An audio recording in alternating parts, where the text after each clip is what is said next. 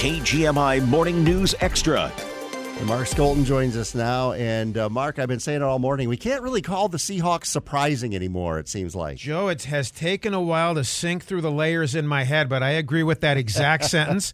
We can't be shocked anymore. It's time to stop calling them a surprise and just admit the fact they're not only good, they're really good. They are. And they're up by a game and a half in the NFC West. They're not even going to lose the lead no matter what happens next week. It's awesome.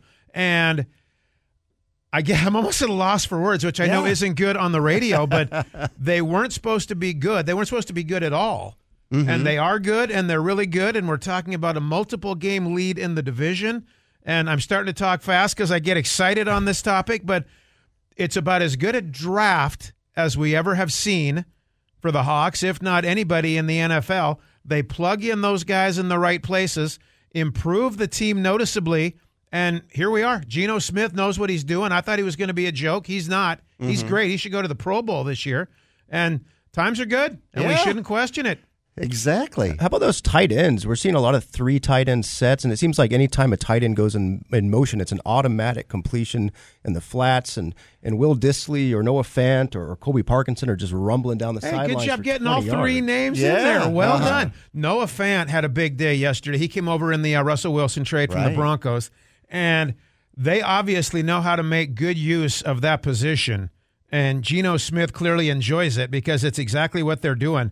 But it has made them a noticeably better offense, and they kind of alternate those guys, the 3-headed monster, and the Hawks are better for the experience. It's great to see. And the thing that they just don't quit. I mean, yesterday I was out running around and listening, and I heard the Cardinals get it to within 3. Right.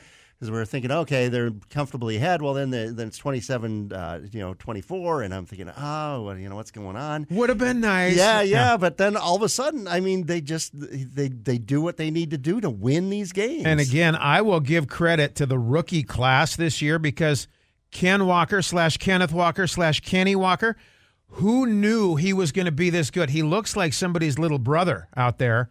But put the ball in his hands, get him in open space. I don't think running between the tackles is exactly his strength. But you get him the ball in the open, so many good things have been happening. It's been a blast to see. They have those 2 rookie offensive tackles getting it done. And they're only going to get better. Yeah. Young guys only get better with experience. We're seeing it. And, by the time playoff time rolls around, not only will the Hawks be there, they might be a serious threat. That's right. Well, I remember talking to a Mark Skolton back last spring around the draft when he said that Kenny Walker was going to be somebody special. Thank you for remembering that and crediting me, because I did love that draft when it happened, and it's playing out that way.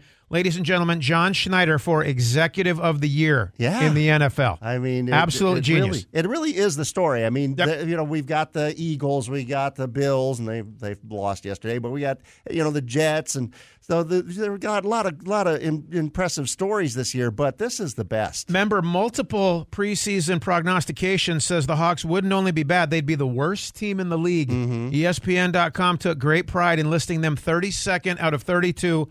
Not only are they not that, they're quietly good, and they're very good. And I can't get the surprise tone out of my voice. But like we say, it's time to stop being surprised. They're a good team. That's right. Well, Mark, thanks for joining us this morning, and we're looking forward to you and your broadcast teams bringing us our high school playoffs. It's high school playoff. It's state playoff time. My favorite time of year, Joe. Should be a blast. All right. Mark Skolton with us this morning. KGMI News Time 8:23.